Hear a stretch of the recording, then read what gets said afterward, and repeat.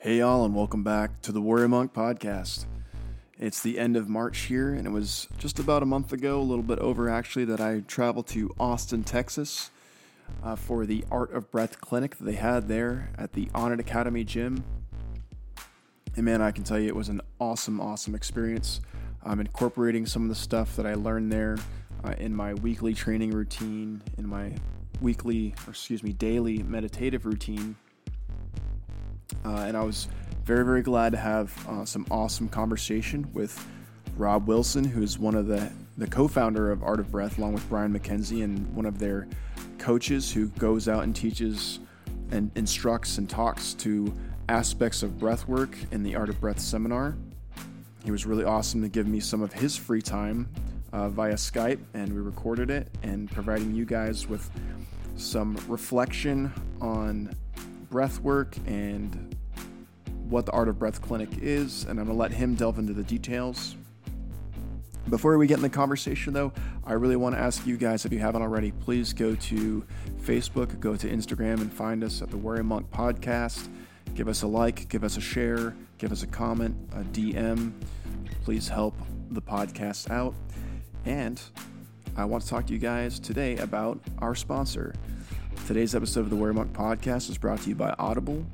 I've talked about Audible and the importance of reading and books in the past, and I love Audible because it gives me the opportunity to use my time wisely and expand my mind and listen to books while I'm either driving in the car or doing chores around the house or running. Basically anything you can, if you have a phone or a listening device nearby and headphones or stereo speakers, you can be expounding upon your own knowledge with Audible. So Audible is offering our listeners a free audiobook with a free 30-day trial membership. It's super easy. All you have to do is go to audibletrial.com/Warrior Monk Podcast and browse the unmatched selection of audio programs and books they have there.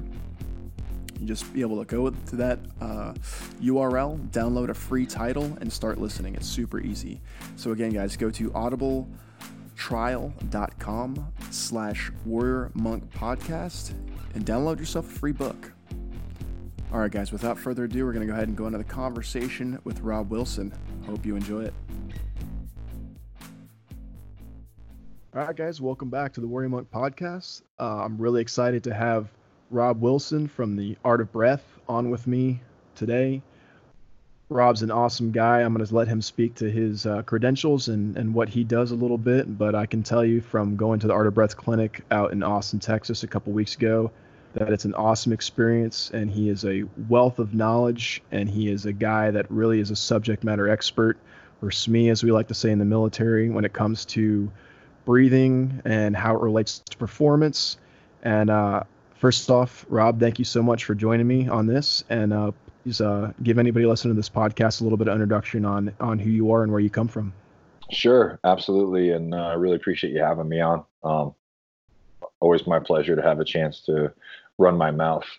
So, so my professional background is originally as a manual therapist, and I specialized in structural integration, pain management, and orthopedics, and combine that with, so I've been doing that about 20 years, and then about 15 plus years as a trainer, strength and conditioning coach.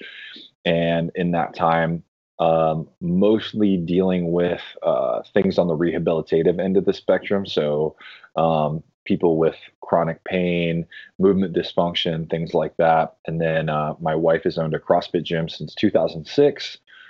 So that's really where I have the bulk of my sort of group coaching experience. And, I've had the opportunity to work with people from all kinds of walks of life and watch movement and help people deal with performance.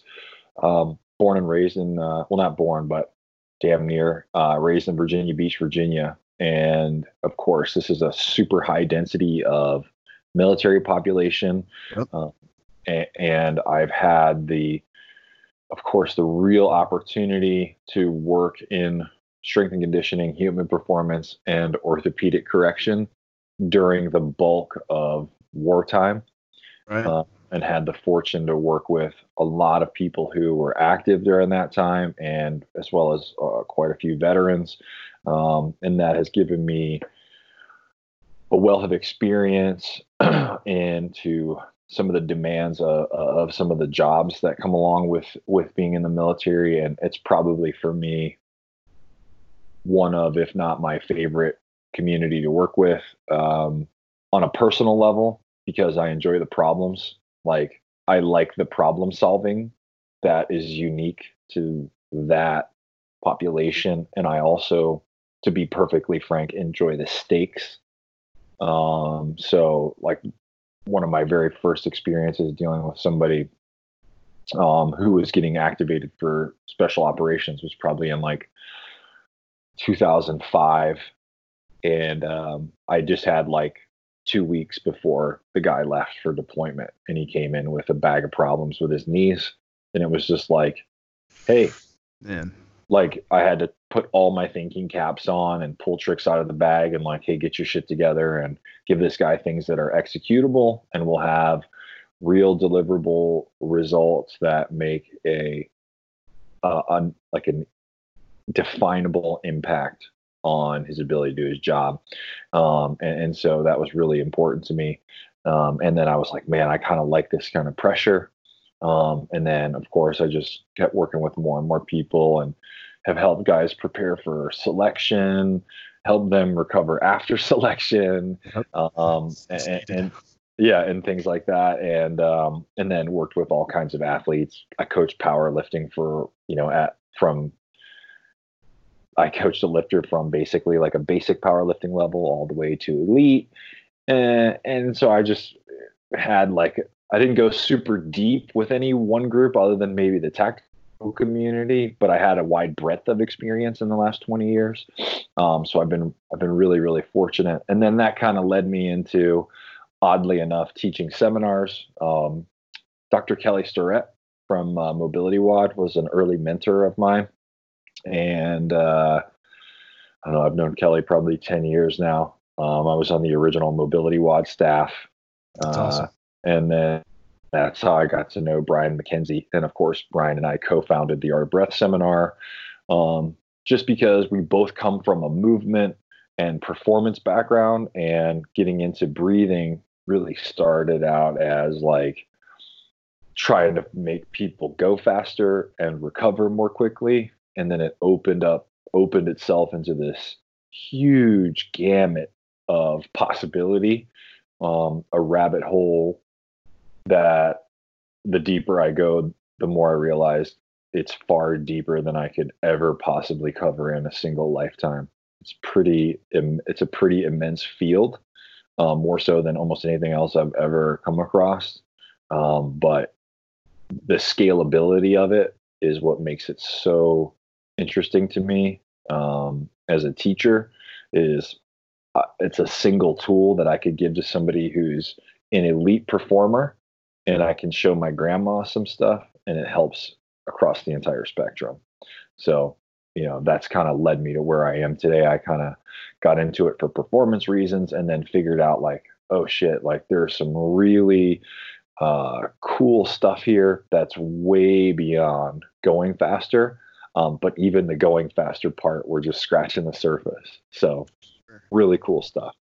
Absolutely, man. That's a great kind of caption or snapshot on your career. And I got to say, just on a personal note, guys like you, guys like Brian McKenzie, and guys like Kelly, I really point to guys like you a lot when it comes to this whole kind of shift there's been in thinking within the military, and especially the soft community, of starting to treat the operators and people in the military as professional athletes, and starting to look at them from a longevity standpoint, and starting to look at them as a weapon platform. In the Air Force, we have some of these air platforms like the C-130s, the cargo planes. I mean, and some of those actual planes have been around since the 60s or 70s. So this whole kind of concept of investing in an aircraft, where you're putting in time, money, and effort to maintain it and keep it up to snuff. It's kind of the same mentality as now going into the operators as athletes, that like these, to get an investment, a return on these guys, we can't put all this money, effort into them to get 1 or 2 deployments out of them, and then they're broken, and we've got to kind of push them to the wayside. It's like we got to keep these guys going with their nutrition. We need to keep them going with their mobility, and we got to keep them going with their strength and all that kind of stuff, as well as even down to the psychology and stuff like that. So I really thank you guys who are getting kind of there on the front line, so to speak, of the human performance aspect to keep guys on the ground going and getting the mission done. So it's awesome. Thank you for that. Yeah, and I'll even speak to like, so I think the utilitarian approach, which is sort of just like use somebody up and then throw them away. There's a couple downsides to that, which is one, I feel like that is a complete disgrace to a human being who is willing to make the ultimate sacrifice Absolutely. for their country and their community. That's a horrendous way to show appreciation, and it's a complete lack of respect and honor for a way to treat these individuals. But then on top of that, aside from the ethical component, is that it's also just impractical. That you have some of these folks, especially in the soft communities, who deploy, they survive, not just the deployments, but the training is unbelievably taxing and brutal. And then they garner all this experience, and then they're not around to share it with the next generation as completely as they could. So it's almost like the learning curve. A lot of times the learning cycle is not as complete as it could be, because guys eject Absolutely so quickly. And so I think if you can show more support, the more support that's shown inside, the better, because you'll get guys who are really good, not just from experiential standpoint, but who are really good leaders, know how to share information with other people. Those guys will stick around because they'll feel like, hey, I'm going to get taken care of. But whereas a utilitarian approach, they're going to be like, later, I'm going to the private sector where I can make a really good living and, get taken care of. So, and I mean, how can you blame them? But yeah, I think the utilitarian approach is both unethical and impractical.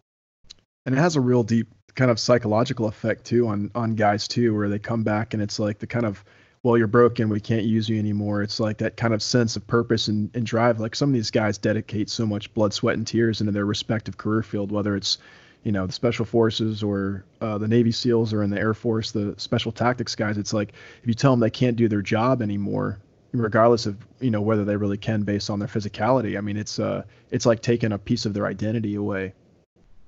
And I'll say this sort of on, the other side of that, the flip side of that coin is, when I go places as a consultant, and you talk to the HP staff, I mean, they have really good intentions and they do their absolute best, but often they're overwhelmed with the amount of problems that they have. It seems like an insurmountable task to help these guys stay healthy and recover from the kind of continuous injury cycles that they're in, and the systems that are in place are old and don't necessarily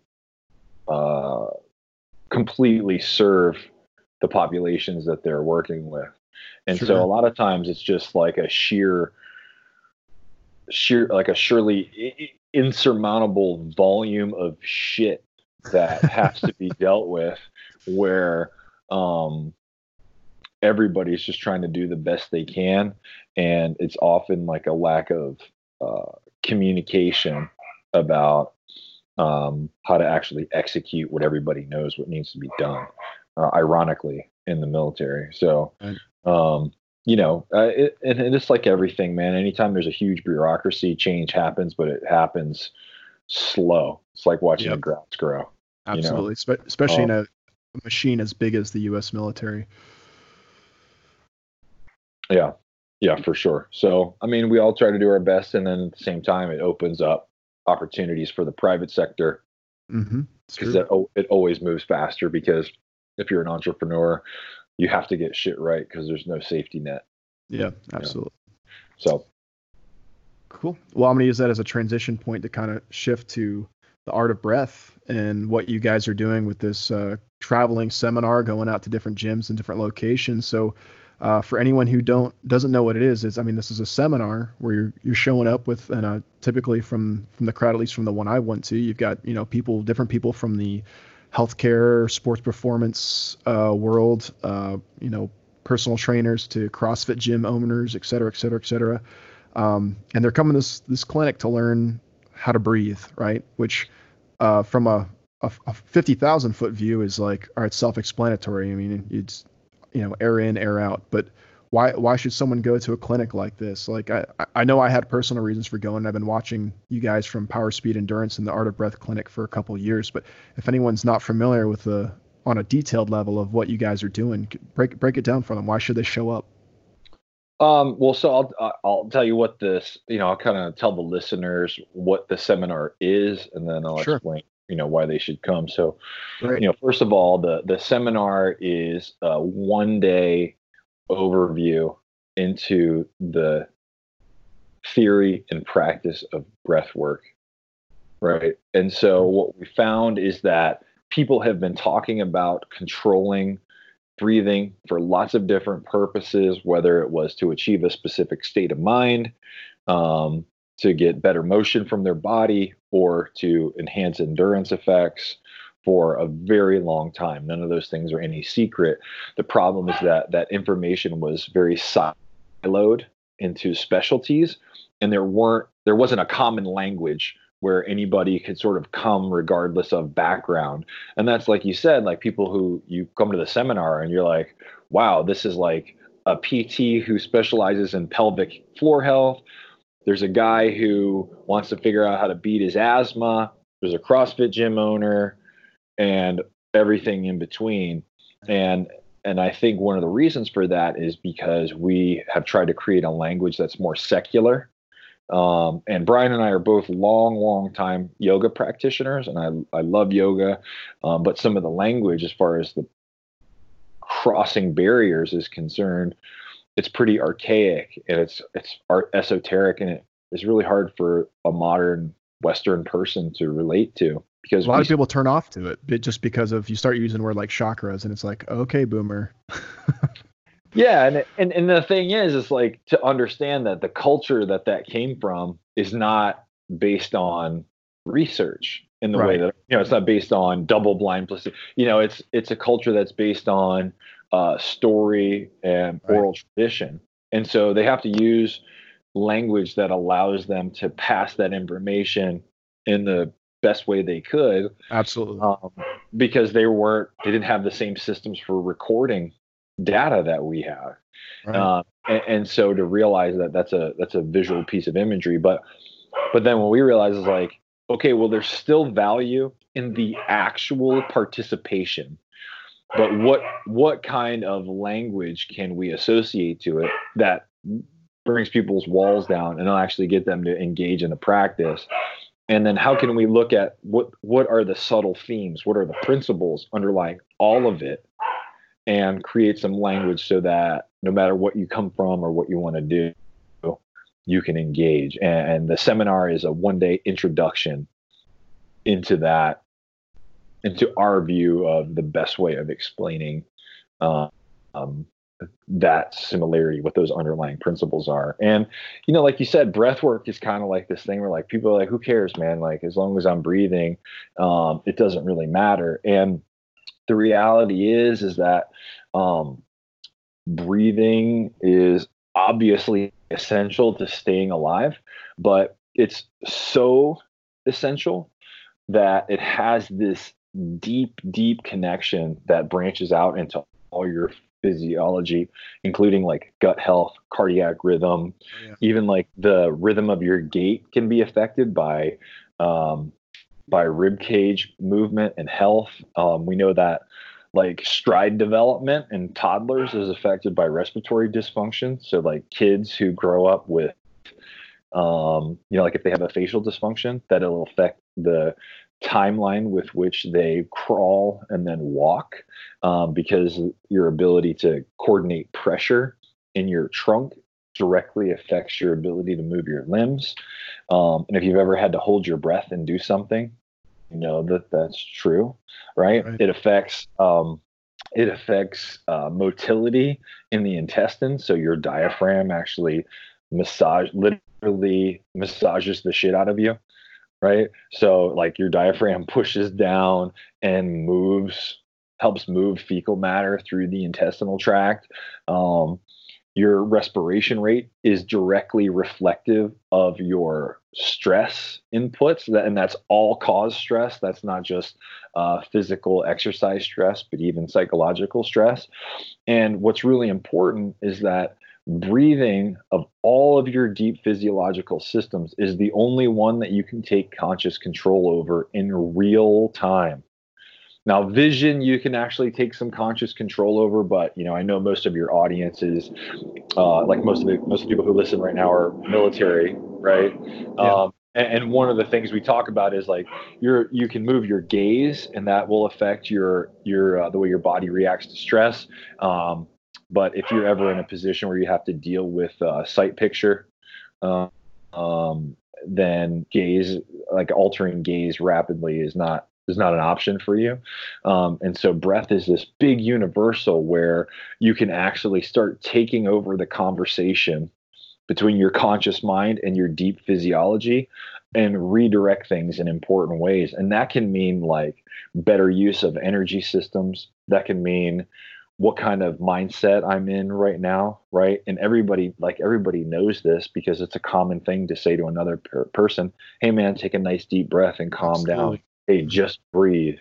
Right? That's advice we give to each other in so many situations, but we don't stop to think about why is that such an intrinsic part of our language to say that to each other.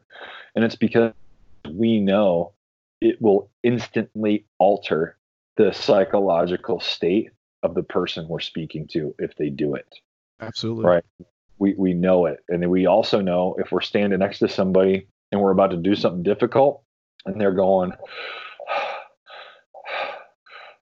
you're like, oh man, this dude is cooked. Yep. Like this isn't gonna they're gonna burn out or work way harder than they have to achieve the same goal. And it's just there's an intuition around that we know. But what very seldom happens is the reverse engineering where we can figure out how to proactively manipulate that resource so that we don't end up in that place. And that's where breathing comes into effect. And like there's some really cool stuff. You can easily Google this, but slow breathing affects HRV. Everybody's HRV for Right. recovery.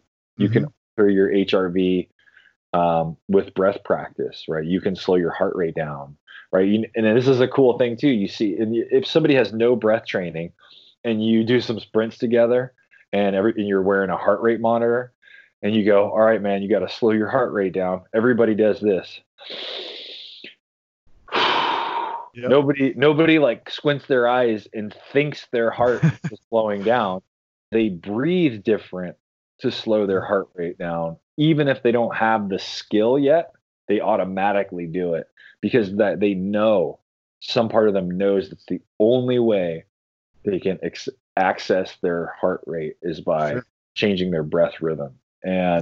Um and so it's a super important thing, and we have it all the time. We always have access to this breath, unless, of course, like for example, you're underwater or something like that. Other than that, you have access to your breath rhythm constantly. So learning how to use it is a skill that you can plug and play into anything you do. Yeah, and it has so many applications within the military too, not just because of physical fitness being required for the job, but being able to handle stress and recognize that sympathetic nervous system response when the proverbial human excrement hits the oscillator, as well as I mean even like the basic fundamentals of shooting a rifle. I mean, if you go to any kind of marksman course, the first thing they teach you is like respiratory pause and learning to take a shot in between heartbeats and stuff like that. Controlling your breath. If your breath's all out of control, you're gonna throw a shot. You're not gonna hit your intended target. So it all translates, and I'm finding more and more, and even with like my personal hobbies and stuff like that, how important breath is and stuff like that. And talking about the military application and stuff like that, I wanted to talk to a big piece on CO2 tolerance. You talk about it in the course, but how basically how it's a measure of stress response. So what how can you speak to that piece? Ooh, buddy, this is a good subject. This is I would say probably like our hallmark thing that is a little bit different about what we teach in regards to breath training than other courses in particular.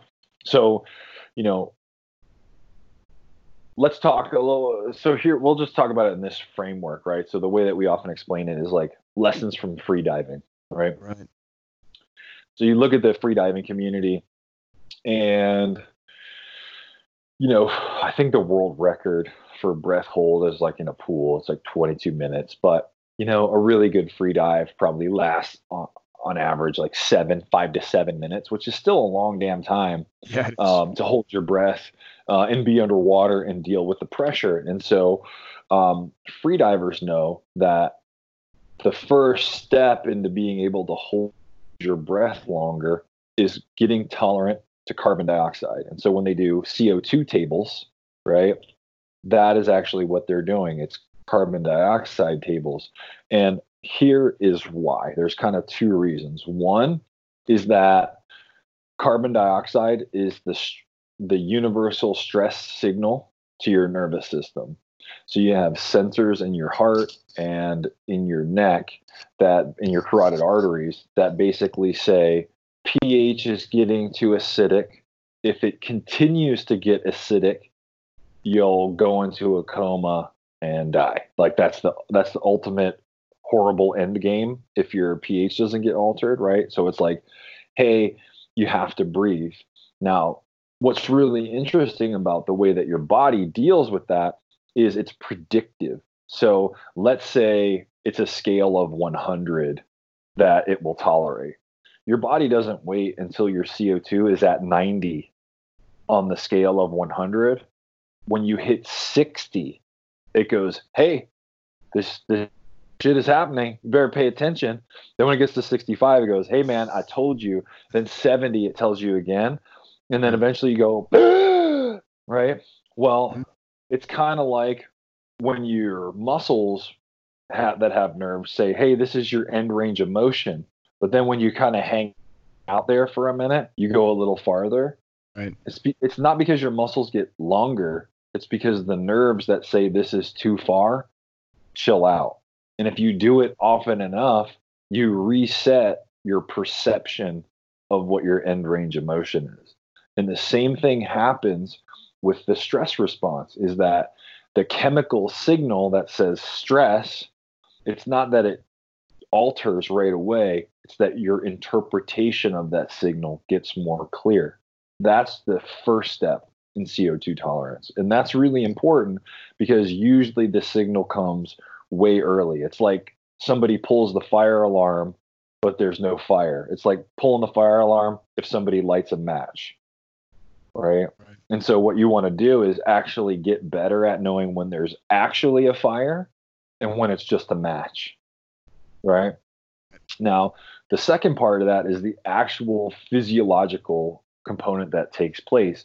Now, this goes back to free diving and how they actually get more oxygen to be released in the bloodstream. Now, what most people think is like, as long as I'm breathing, everything is cool, plenty of oxygen is going in the body. And that might be true, plenty of oxygen might be going in, but we know it's not about how much oxygen goes in, it's about how much gets used. And an easy way to think about it is kind of like a school bus, right? So if you have a school bus and you have 4 kids get on, so each kid would be like an oxygen, and the school bus is like a red blood cell. Once the school bus gets to its destination, it doesn't mean automatically all the kids get off the bus. The way your body works is 4 different kids have to get on the bus for those 4 kids to get off. And sometimes 1 kid gets off and sometimes 2. And it all depends on how much CO2 is at that tissue site. And because they switch, there's always a switch between carbon dioxide and oxygen. And that's what's really important, is how much oxygen gets released. But what happens is when that fire alarm gets pulled early because there's a match, we start to overbreathe and we dump CO2 out of the system, even though we need it to switch places with that oxygen. Now, can you get conditioned without being CO2 tolerant? Of course you can, but you can't be aerobically efficient. So that way it's not about how much more work can I do, work can I do, work can I do. It's how good can I get my body at releasing oxygen into tissues that need it. And that's what CO2 tolerance is about, is addressing the signal to the brain that everything's okay and getting the system to deal with oxygen a lot more effectively. And what's really interesting is the other side of that, which is what's going on in the mind with CO2. And an easy way to think about this is like, no matter whether it's your body actually exercising or whether you have a perception of a threat in the environment, your metabolic system upregulates, right? It doesn't even need to be a threat. It could literally be like you just see a person who you find attractive and your heart rate goes up. Well, if your heart rate went up, that means your metabolic system upregulated, so you're using more oxygen, right? And when that happens often, which is the case with like people with anxiety, over time, they get into this place where they're hypercapnic, where they're offloading CO2 way too much. And so they get really sensitive when the system goes up in CO2 levels really quickly. And there's actually this really cool thing out there, and you can look it up. It's called suffocation alarm theory, which is the basic idea that a lot of the physiological makeup of anxiety and panic, whether it's a disorder or it's just the general feeling of panic, come from elevated CO2. And there's this really cool experiment a colleague of ours, Justin Feinstein, did. He's at the Laureate Institute in Oklahoma. And basically, they wanted to understand this better. And so they worked with this patient and they study panic disorder and anxiety there. And they worked with this patient who had lesions on her amygdala. And normally we think of the amygdala as the part of the brain that is associated with fear, right? Well, what happens is when people have a lesion on their amygdala, they don't respond in a fearful way to normally stressful stimuli. And they purposefully tried to scare this woman. Roller coasters, haunted houses, threats, like they did all kinds of crazy stuff. You can read more about the experiment if you look Justin up. And what they found was like they couldn't scare her, and actually her absence of fear put her in danger. So like this particular person had gotten mugged, and she basically like told the guy off because she didn't have a normal fear response. Like, oh God, I could get hurt here. I should give them my stuff. But what we have a fear response for a reason, right? It's kept us alive. That's right. It's not that you need to do away with the fear response. It's that you need to understand when it's helping you and when it's not, to temper that fear response so that you can still make good decisions. And so what ended up happening was they took this woman who wasn't experiencing fear and they put a closed system mask on her, so nose and mouth, and they gave her a bolus hit of carbon dioxide. So they gave her some air that was about 30% carbon dioxide, and she freaked out in about 14 seconds, ripped the mask off and was like, oh my God, I feel like I'm going to die. And she had a panic response to elevated CO2. So that means carbon dioxide bypasses the normal fear mechanism. So it's actually in a more primitive part of the brain, in the brainstem, than the amygdala, which is in the limbic system. And so if you learn how to manipulate that, or you get more tolerant of it, it actually helps you subjugate the fear response, whether it's acute or whether it's chronic, like in something like anxiety. Now, what's really cool is, we were talking about the soft community, is to some degree, it's become a litmus test. So in almost every soft selection, there's what's referred to as stress inoculation. And where does that happen? It's in a pool.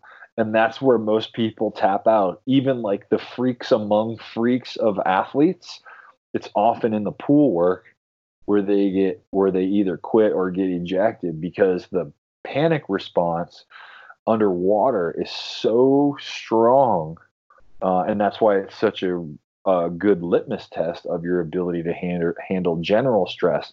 And what's really interesting about it is when you're holding your breath, the thing that actually drives you to breathe again is CO2. It's a long, long time, even for the average person, before your oxygen level gets low enough to be damaging. Right. Like one thing that Brian and I have messed with a lot is wearing a pulse ox. And man, even somebody who's experienced, it takes multiple minutes of breath holds and intervals to start getting your oxygen levels below 90%, below 85%, which is where for most people it could get dangerous.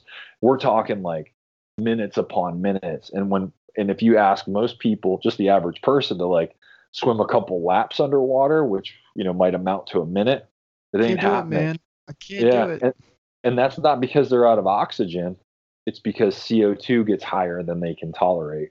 Right. So that's the thing with CO2 tolerance. And what we figured out from looking at these ends of the spectrum, where people have really high CO2 tolerance just via the fact of training, and people with really bad CO2 tolerances and how it affects them anxiously, it's like, well, if we can find the common denominator here and begin to manipulate it, we can both get better sport outcomes, but we can also simultaneously affect the way that people are affected by all cause stressors.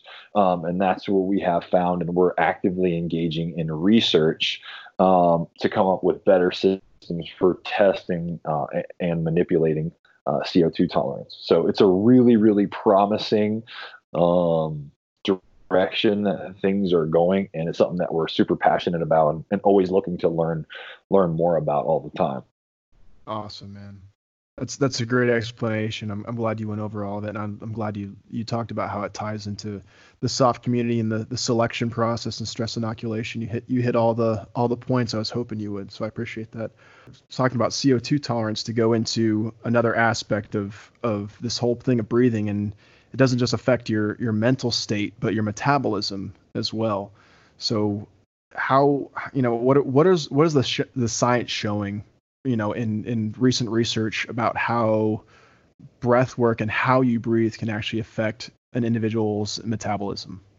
So some of the newer research is actually showing that it has promising effect for individuals with diabetes and cardiovascular disorder. And that is because the way that you breathe fundamentally affects the way that your body uses energy. Now we know that, diabetes is obviously a disorder with regulation of blood sugar. And there's obviously, I don't want to, like, of course I'm going to say this and then like some MD who is like a pancreatologist who specializes in rare genetic type 1 diabetes is going to cook me on this topic. But basically the idea being that, especially with type 2 diabetics, it's really a dysfunction of energetic processes.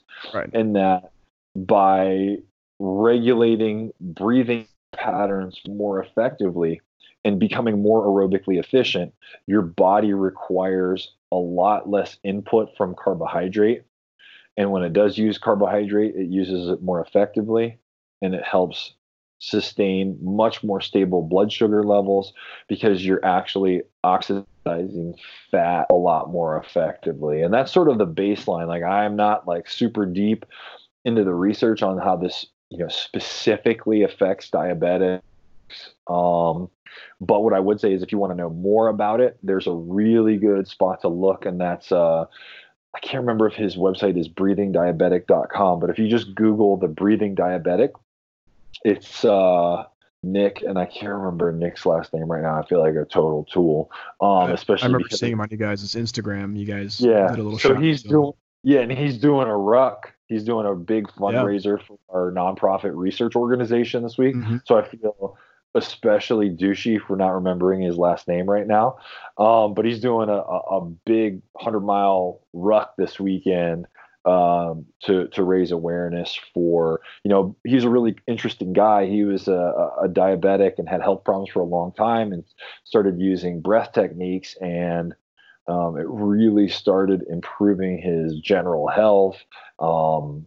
Basically became an asymptomatic diabetic, and he's way deep in this research. I mean, he could quote you study after study about this, which I cannot right now.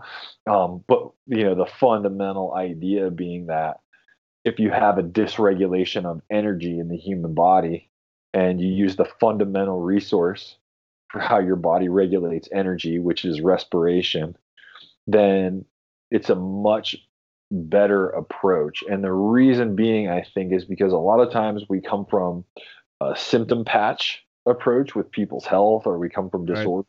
Instead of moving people towards the function that we want, we address a dysfunction that we don't want, instead of trusting the physiology to adjust itself properly given inputs. And to some degree, I realize that because it does require some behavioral shifts that many people would be unwilling to participate in. Yeah. Well, that's the part of the problem of the healthcare industry, right? Is I don't want to work towards better health. I just want the pill.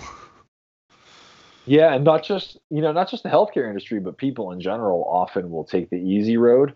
Right. But I feel like that's where education is important, because Hmm. if people realize what the um, diminishing returns on constant pharmaceutical intervention is, then they would just progressively choose something different. Some people always wouldn't, but many people who, once they realize what the actual cost to benefit ratio is, they're like, man, I really don't want to take this shit anymore. And that's for all kinds of disorders that I've dealt with. Even people with like severe anxiety who take Xanax, at first they're like, yeah, this will help me. And then they're like, wow, this actually makes me feel like shit. I'll try that breathing stuff now, you Right. know? But yeah, I think, there's huge promise with metabolic derangement. And what I think is, obviously we know things like with type 2 diabetes, especially exercise and nutritional regulation are really important components in dealing with metabolic syndromes like that. But what makes breath work in particular really cool is it's accessible. So if you have, for example, a client, or there's a patient of somebody, a person who's way overweight, and they have an aversion to exercise. And sometimes when people have metabolic problems, it's not just like they have an aversion to exercise because they're a bad person and they're just lazy. There's usually it's wrapped in like, I haven't done it in a long time. I'm embarrassed that I haven't done it. I'm gonna suck, and what are people gonna think of me? It's gonna take forever. I'm so past this. I think it's a point of no return. So they just feel like there's this big wall in the way. And if you can do something simple like regulate your breathing and start to see some success, then I think you'll have a behavioral adherence rate that's much higher. And on top of that, it's more convenient. You don't have to go anywhere. You don't have to go anywhere special. There's no real extra cost involved. And Right. so once we figure out what kind of protocols and rhythms best get those kind of outcomes for patients with energetic problems, then I think we'll see it being prescribed a lot more frequently, and we'll see people looking for it much more readily. But basically, it all ends up boiling down to how is your body regulating its energetic needs. If you get more effective at doing that, then you're moving towards something functional not just trying to plug holes in the dam. Absolutely. So that's actually a great segue point to, if someone's not familiar with breath work, or it's not something they've been doing on a regular basis, not doing yoga, not necessarily following a routine already, what are like a few things people could start doing to kind of start being more cognizant of their breath and start kind of using this as a tool to improve their breathing process? Sure. So there's a couple ways to think about it. One thing I would say just out of the gate is, I can give you guys some general stuff, and then I'll give you some options for customization. There you All go. right. So generally speaking, in the morning, most people want to wake up. So if you're somebody who has a little bit more trouble upregulating, you can do some faster breathing with like some basic motion, right? And so this is a really good one. Like, maybe if you're just kind of like shaking your arms and legs out while your coffee's brewing in the morning, you can do like a faster breathing rhythm, which is in through your nose and out through your mouth, like almost like a boxer who's in the corner getting ready to fight, like that kind of Right. motion, like maybe like 10 breaths like that. And then take a big inhale, blow all your air out, plug your nose, and do as many steps as you can. And then when you feel like the urge to breathe normally, and then do the faster breathing again. And you do that 2 or 3 times. I bet you'll be pretty awake, right? So like 10 breaths in through the nose, out through the mouth while you shake your arms and legs. And then inhale, blow all your air out, and walk in place until you want to breathe 2 or 3 times. That might take like 2.5, 3 minutes, maybe. And I bet you'll be way more alert and way more focused. And part of that is you're restricting your breathing, and nothing gets your attention like your your air getting taken away. And so that brings you up. Now, the other side of that is, and I think this is where, at least in my experience, people in the mill community have trouble, is downshifting. So they're real good at on, and not so good at tuning it down. And I know a lot of guys who have sleep problems, not only because like the demands of the job, but also like some guys just work shitty hours. So like not everybody is in a soft community, and some guys just Right. get stuck with like shit duty at night. And it's like, hey man, you I know what mean, I mean? my career field is notorious for it because we're military police. So somebody's got to be guarding the gate or the airfield at midnight or 2 in the morning. So Yeah, sometimes you just get the shit watch. yeah, And when that happens and you're on these cycles of altered times, it can be very hard to downshift your system. And I think a lot of times the trouble that guys have is that, and I say guys, but guys and gals have, is that they try to treat it like a light switch, like it's hmm on, it's off, and instead you want to treat it like a dimmer. And what breathing can do is help you start to turn the dimmer down. And a really simple thing that you can do is right before you get in bed, you can like lay either right in your bed or on the floor or something, and you can inhale through your nose, like a 2 or 3 count.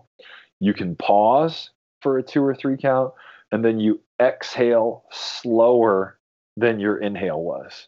Right. And you can do it through your mouth or your nose for this. Like if it's just more comfortable at first. Long term, I recommend the nose, but short term, if it just helps you get into the rhythm using your mouth, that's fine. So inhale for a 2 or 3 count, pause for a 2 or 3 count, and then exhale slower than your inhale.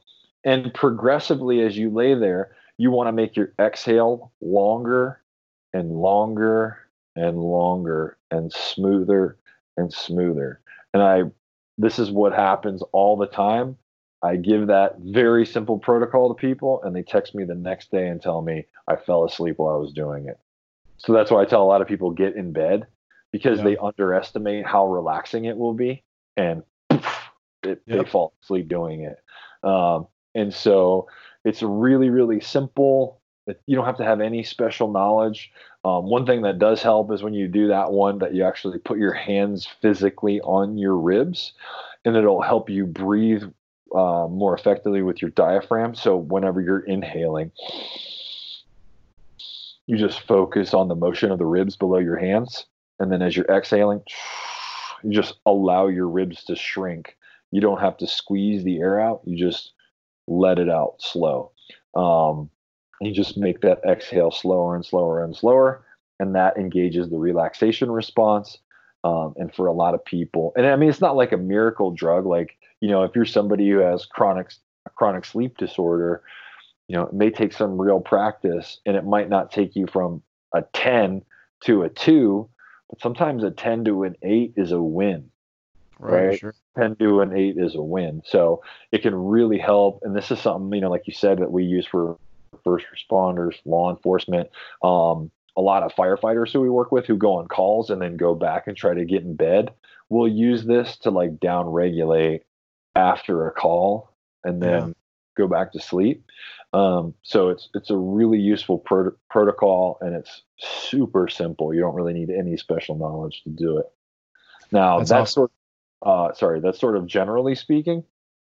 And then if you want to customize it, if you go to powerspeedendurance.com/breathing, we have a CO2 tolerance test, and you can do your CO2 tolerance test. And then we have some different protocols you can play with. And if you start to play with them, you'll figure out which one is stimulating for you and which one is relaxing for you. Because ultimately what we learn is that even though there's some baseline physiology that's the same for everybody, that where your physiology is in the spectrum of possibilities can be very different. Kind of like we know that squatting is good for people, but what kind, how heavy, how often, that varies quite a bit.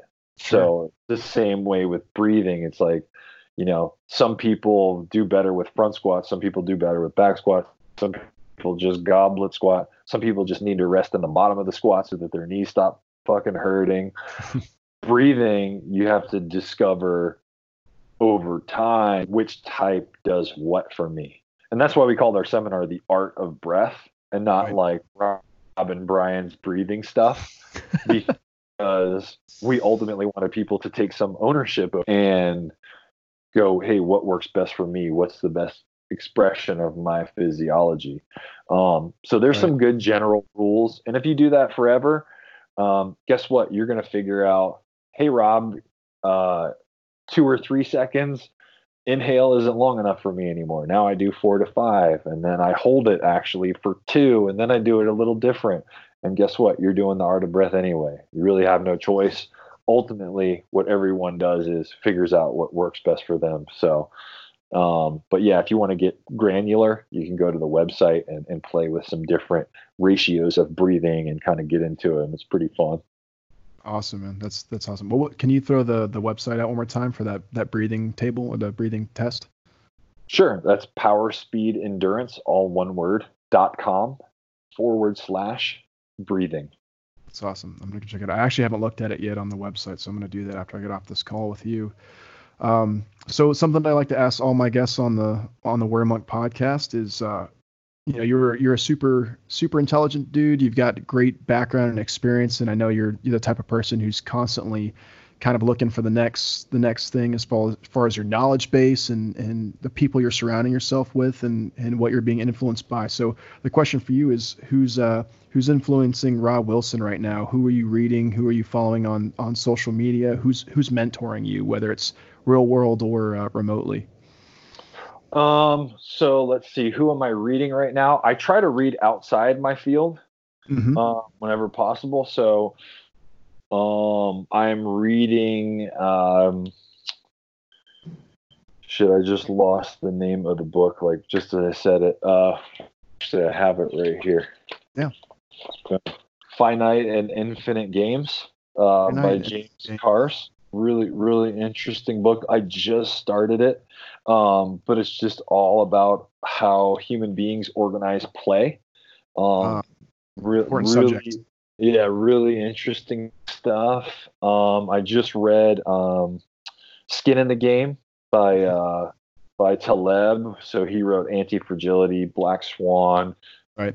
He was an economist, and he has some really good thinking around how systems function, and he tends to analyze the way nature works.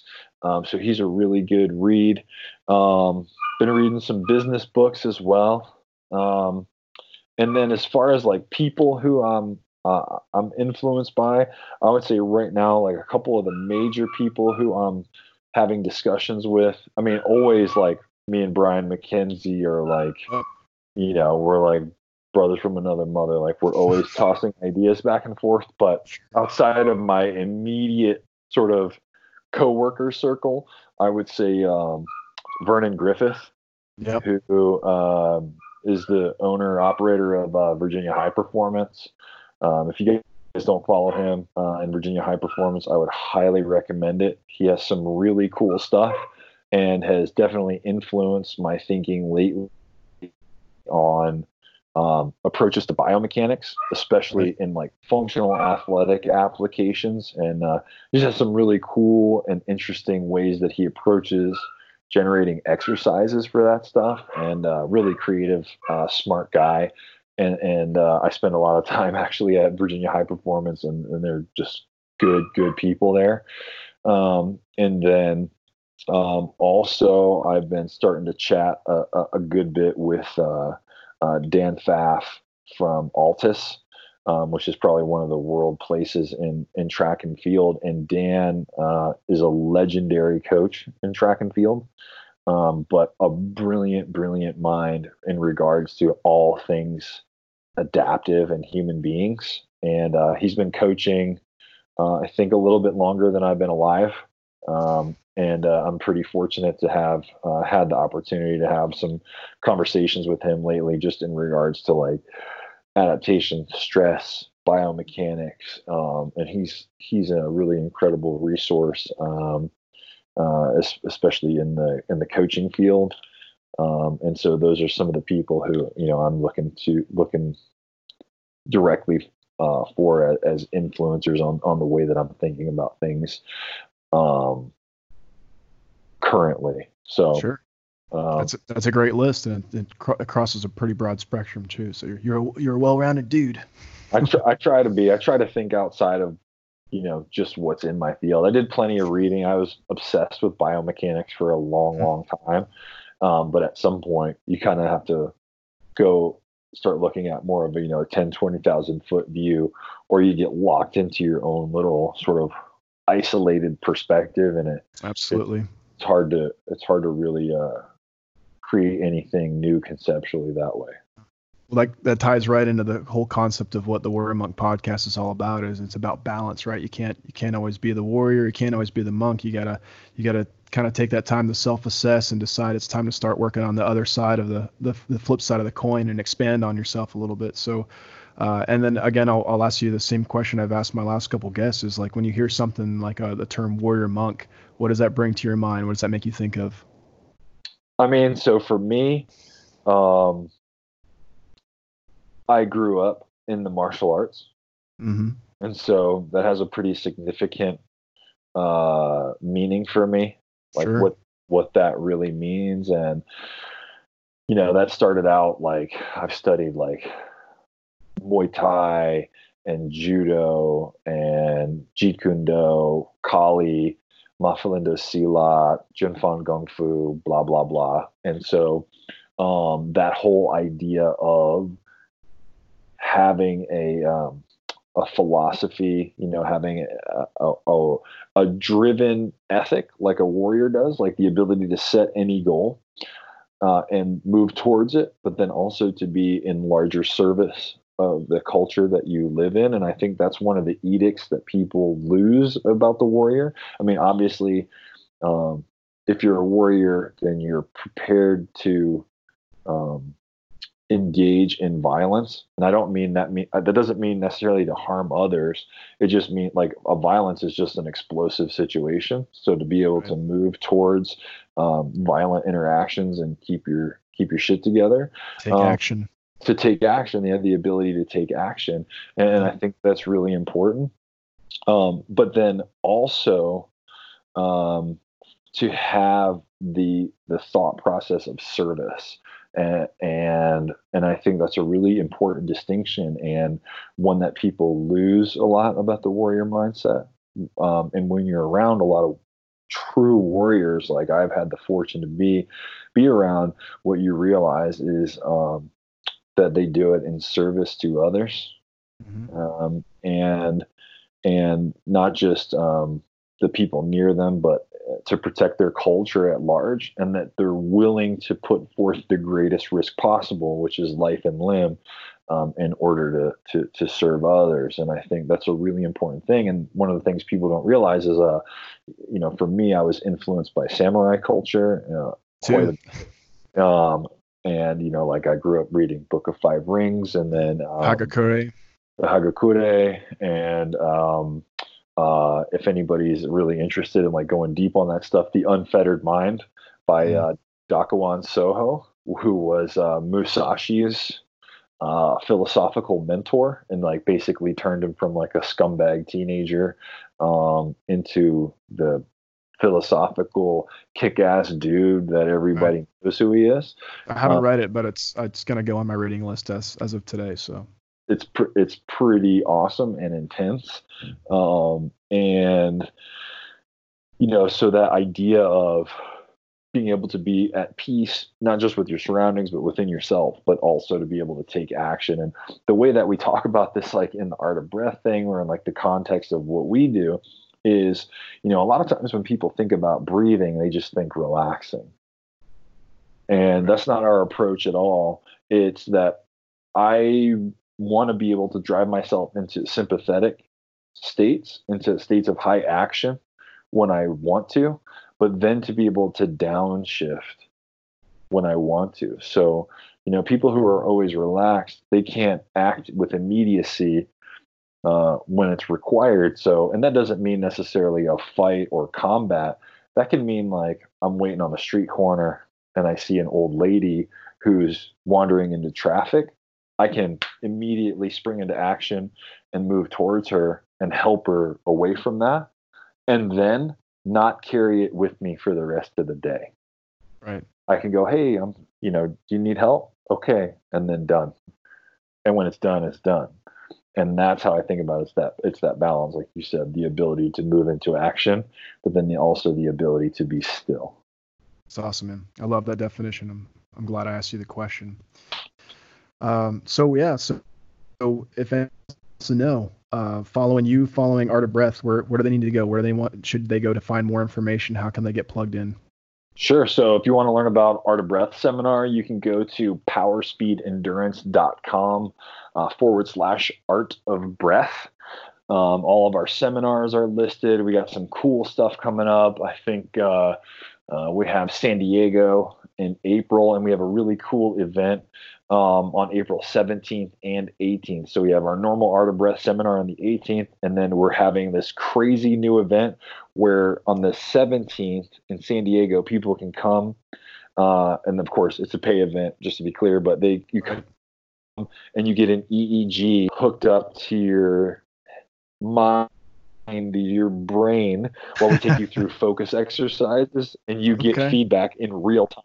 And this will be the first time it's ever been done with a group of people in public, where Very you'll be cool. able to see your own brainwave activity in real time while we purposefully do things to manipulate it. So that's a super cool event. We're really Yeah. excited about. Then we're in Canada, Edmonton, Canada in May. We have a European tour in July, and then we're also in Nashville, and more dates coming out all the time. But yeah, you can find all that stuff out at powerspeedendurance.com /art of breath. You can follow me on Instagram at prepare to perform. And then Brian McKenzie, the co-founder, at _ Brian McKenzie. And Brian's always releasing new content and giving experiments and thoughtful input on all these subjects as well. So we're not hard to find, and purposefully so. Right. Right. Yeah, I've been watching you guys now with the whole power speed endurance thing for, gosh, I think 2 years now. And like I mentioned to you, I've been following Brian for my whole military career, because I first caught on to him when he was in Tim Ferriss's book. And honestly, I blame him for me actually starting to start my own fitness journey. So thanks to both of you guys for what you guys are doing for the military community when it comes to fitness and just people with fitness in general. You guys are an awesome wealth of knowledge, and you're great communicators. I was talking to somebody about this today. It's not always you could have the largest breadth of experience and have the greatest mind and have so much wealth of knowledge, but if you're not a good communicator and you don't know how to instruct and teach and pass on that information to other people, then the message never gets out there. And you guys are both awesome at it, so I appreciate you guys. Thanks very much. Appreciate that. Yeah, man. So unless you got anything else, man, I'm going to go ahead and close this out. Thanks so much, Rob, for your time. I know you're a super busy guy, and thanks for making the time to talk to us on the Warrior Monk podcast. My pleasure. All right, I really hope you guys enjoyed that recording with Rob Wilson. Like I said before, the Art of Breath was an awesome clinic to go to. You guys should definitely go check it out. Make sure you go over to powerspeedendurance.com/artofbreath and check out their most recent postings for where they're having their clinics. So you guys are well aware, COVID-19 is international at this point. It's all over the US as well as all over Europe and everything else. So it's affecting their dates for where they're holding clinics. But go to their website, see what they're currently making available. I know they're going to be doing some stuff via webinar, as well as using other online resources to try to reach out and spread the word of Art of Breath. So go check them out there on that website, as well as check out Rob Wilson at Prepare to Perform on Instagram, and Brian McKenzie, other founder of the Art of Breath, at _Brian McKenzie. And you can follow them and their programming at Power Speed Endurance. Thank you guys so much for listening in. If you haven't done so already, go follow the Warrior Monk Podcast on Instagram and Facebook at the Warrior Monk Podcast. Drop us a direct message, a DM, drop us a comment, let us know what you think. Let's get connected, let's have a conversation, and let's learn to grow through balance. All right, guys, have a great one. This is Lance out.